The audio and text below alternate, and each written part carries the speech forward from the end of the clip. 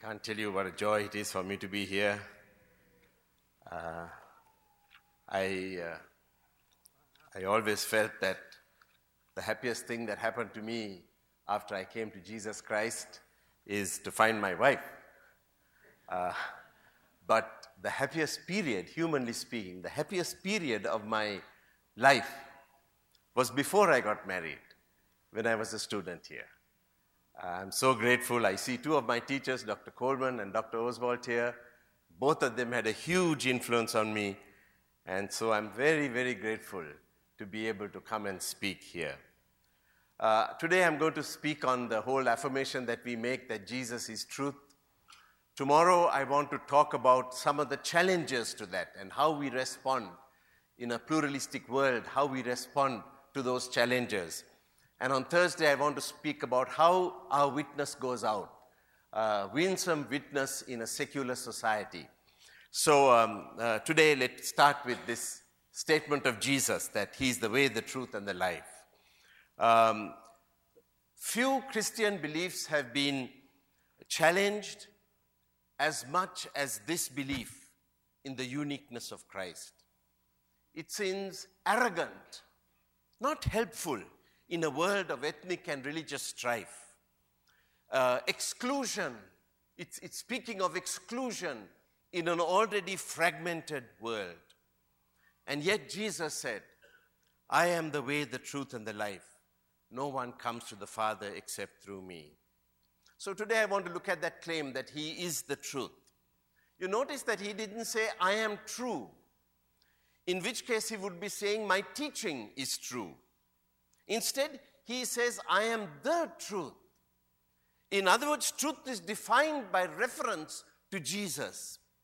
Of course, there is truth elsewhere. There is truth in all religions.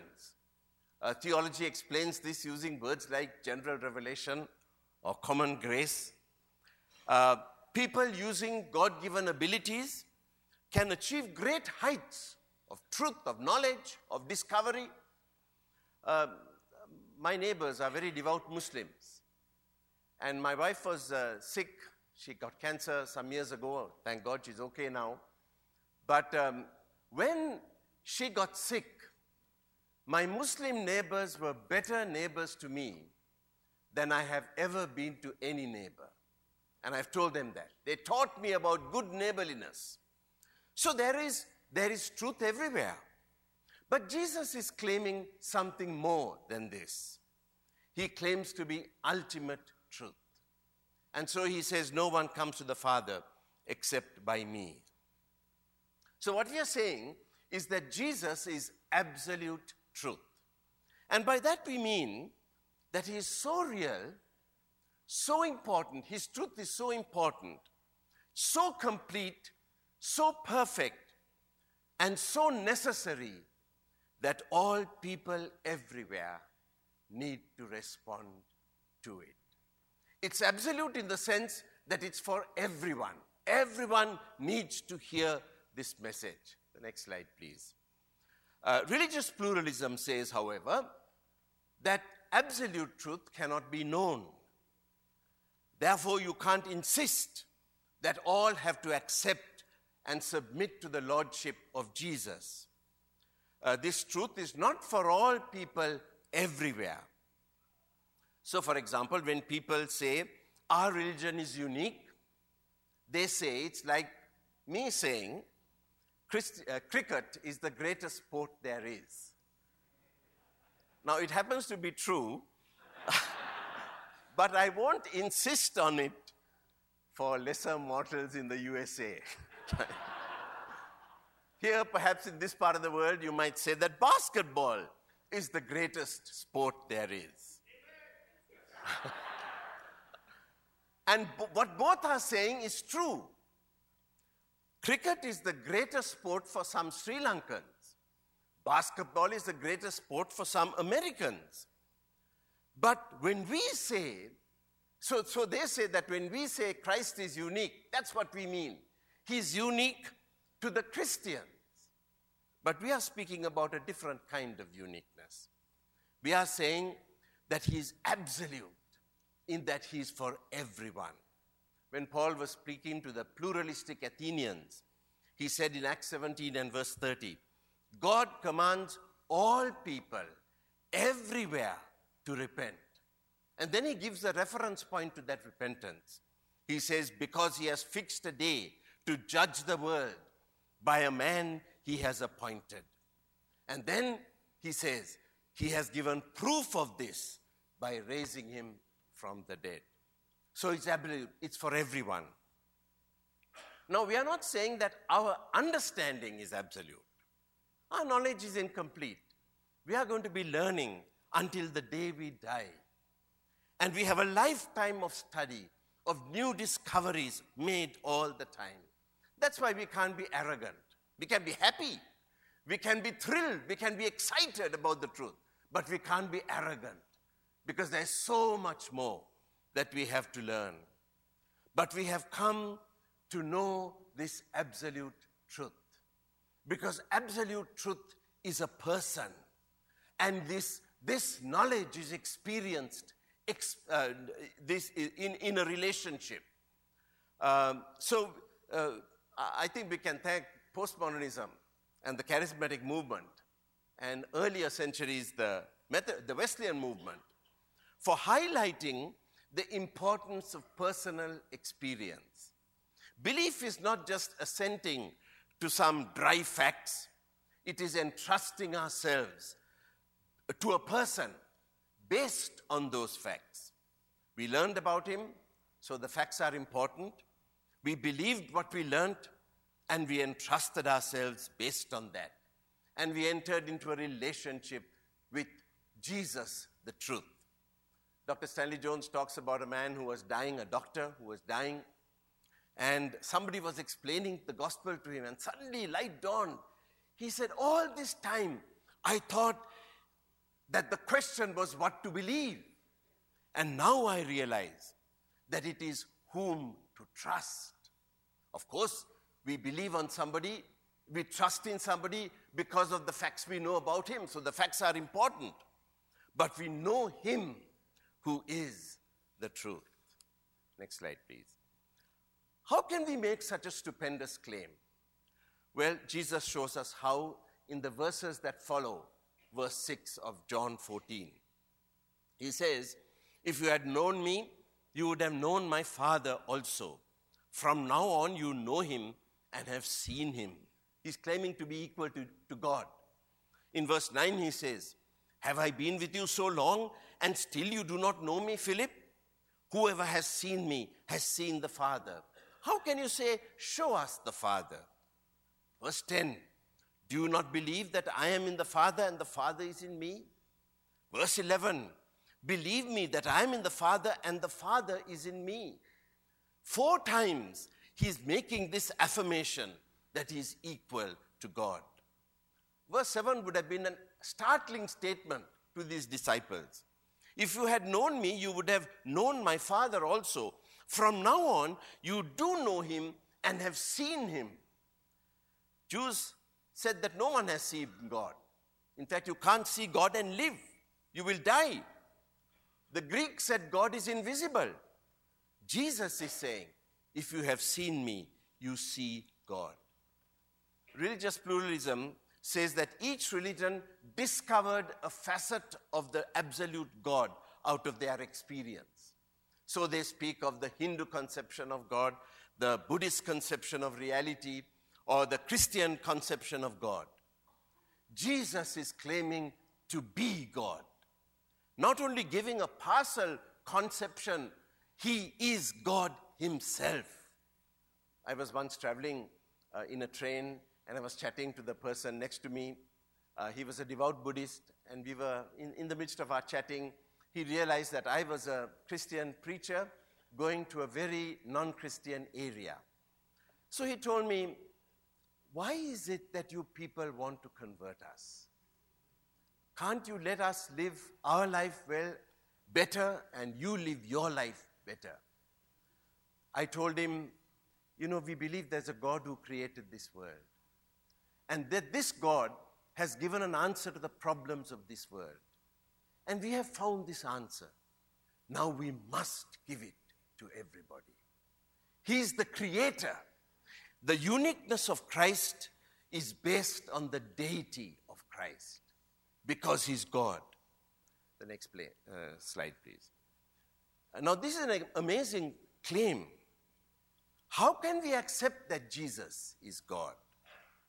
Well, Jesus says in verse 10 that his words affirm his deity. Do you not believe that I am in the Father and the Father is in me? The words that I say to you, I do not speak of my own authority, but the Father who dwells in me does his works. In other words, he's saying that the works of Jesus are the words of Jesus are the works of God. The works show, the words show that he is the truth, that he is God. When Jesus speaks, it's like God speaking. The granddaughter of Charles Darwin, Frances Cornford, was a British poetess, and she had been brought up to believe that religion was good for some people, but not for the Darwins. They didn't need religion. Her children began to ask some awkward questions about religion. So she, for information, turned to the New Testament. And she told a friend, I have been reading the gospel, and I find that the things that Jesus said about God are true. The words of Jesus had an amazing attraction to them. A person was studying the gospel, studying English using the gospel. And he suddenly got up and he said, these are not the words of a man. These are the words of God.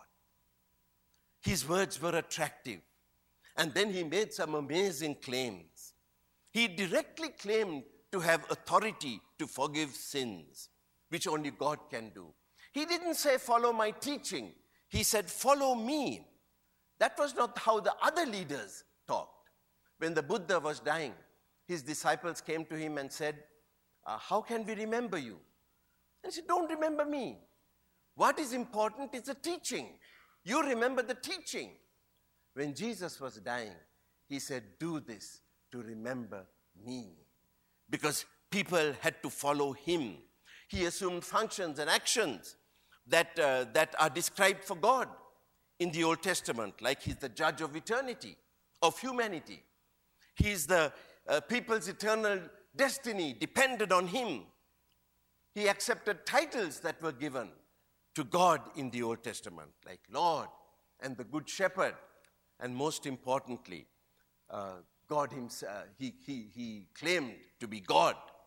In different ways, he did this. The uniqueness of Christ is not something that we ascribe to Jesus. It is something that he confronts us with, whether we have to accept it or reject it. His opponents, of course, realized that, and they took stones to kill him. The disciples could not. Because for them, if they said that Jesus was claiming to be God, they are attributing blasphemy to God, to Jesus. So they couldn't get this for some time. It's like somebody says, Dr. Timothy Tennant claimed never to have sinned. Well, those who don't like Timothy Tennant would say, I told you, he's a hypocrite. But those who like him would say, no, he couldn't have said a thing like that. And I think it's the same thing that happened with the disciples. They found it difficult to accept that Jesus was claiming to be God. But the resurrection, of course, changed all of that. And they realized it is true. The next slide. How can we believe then the words of Jesus? Well, his works authenticate his deity. Jesus said, believe me that I am in the Father and the Father in me is in me, or else believe on account of the works themselves. His life, his miracles tell us that this was no normal human being. When people questioned his right to forgive, he performed a miracle. And he said, that you may know that the Son of Man has authority on earth to forgive sin. I say to you, rise, pick up your bed, and go home. Now, this was a unique combination. Words life, and miracles.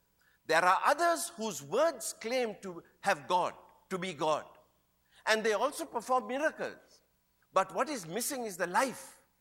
And sadly today, because holiness is often associated with power, they ignore that. And so when a guru is sent to prison for raping people, thousands of people rise up in protest because for them holiness is power. But in the life of Jesus, you find words, works, and a spotless life. A beautiful combination. The next slide. The truth of Jesus then is both seen and heard. 1 John 1:3 says, what we have heard, which we have seen with our eyes and touched with our hands, what we have seen and heard, we proclaim to you. Jesus is the truth, both through his words and through his life. I think today this is desperately needed for our witness. People find our belief in the uniqueness of Christ so repulsive. And that was the same during Christ's time. But they will be challenged by our life. Some people, of course, say that the life of Jesus is enough. And in the same way, if we live the Christian life, that's enough. People quote St. Francis of Assisi, having said, preach the gospel at all times, and when necessary, use words. His biographer, Mark Galli, says it's almost certain that he never said that. And certainly he never lived it. Because if you look at his life, Galli says, during his day, he was known as much for his preaching as for his lifestyle. You find him pleading with people to repent. There is a content to the gospel that is so unique, so different to the way people think, that actions are insufficient to explain what lies behind the heart of the truth of Jesus. We need to speak. They need to hear the word. Let me just apply this to what I think is the greatest evangelistic challenge we have in the world today. This is what I might call the Islamic challenge. In 2010, they were 23% of the world's population, and Christians were 31%.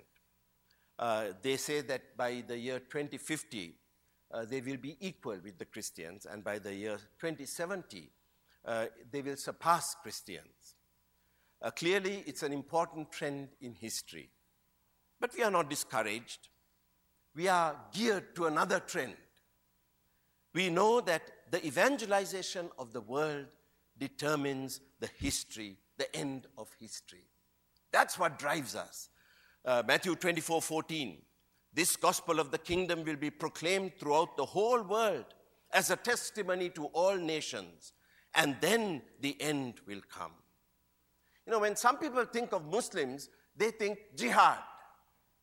When Christians think of Muslims, we think gospel. They must hear the gospel.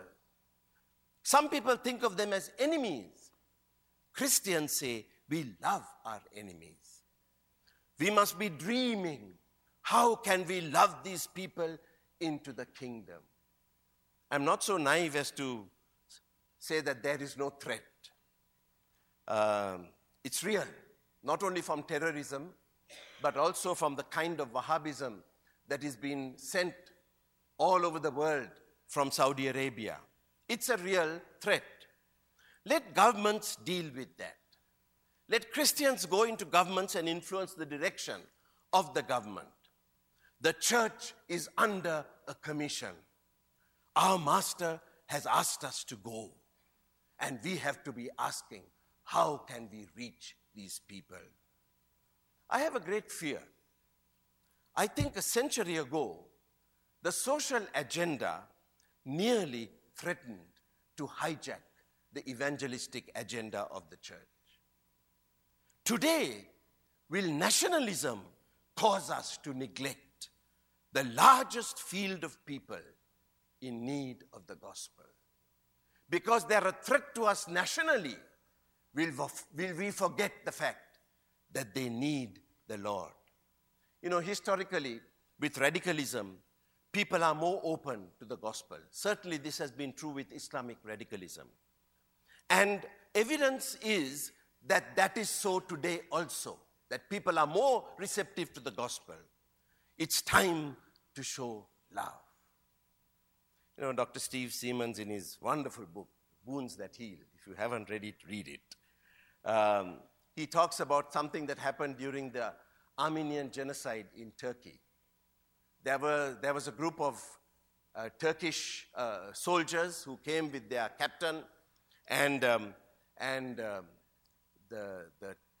captain allowed, they killed the parents in this family, and the other people, the soldiers, were allowed to take the girls in the family and do what they want. And the eldest girl in the family was taken by the captain as a sex slave to his house. And she endured untold indignity for a period of months under this wicked man. Finally, she was able to escape and rebuild her life. She became a nurse.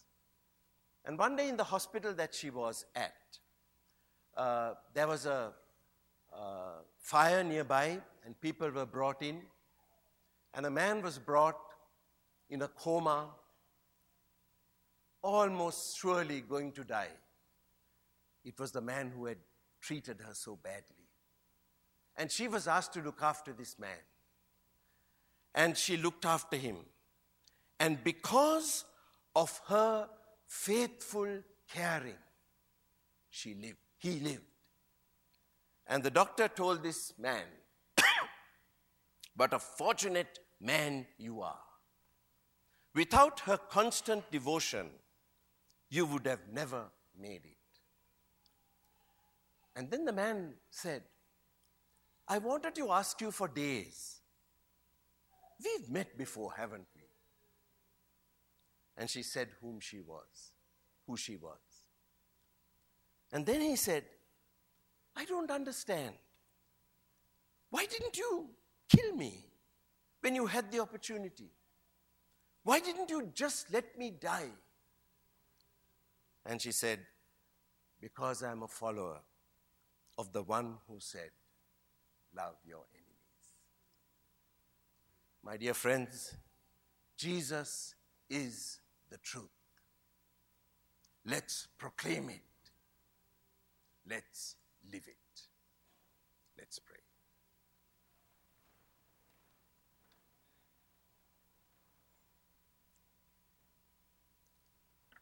Oh God, our Father, what a privilege to have come to know the truth. What a thrill to live year by year with you, knowing new truths, increasing in our knowledge, and in the joy of a relationship with you. Oh God, who has given us a Savior, who is the truth, help us to faithfully proclaim Him. Help us to faithfully live the truth. In Jesus' name.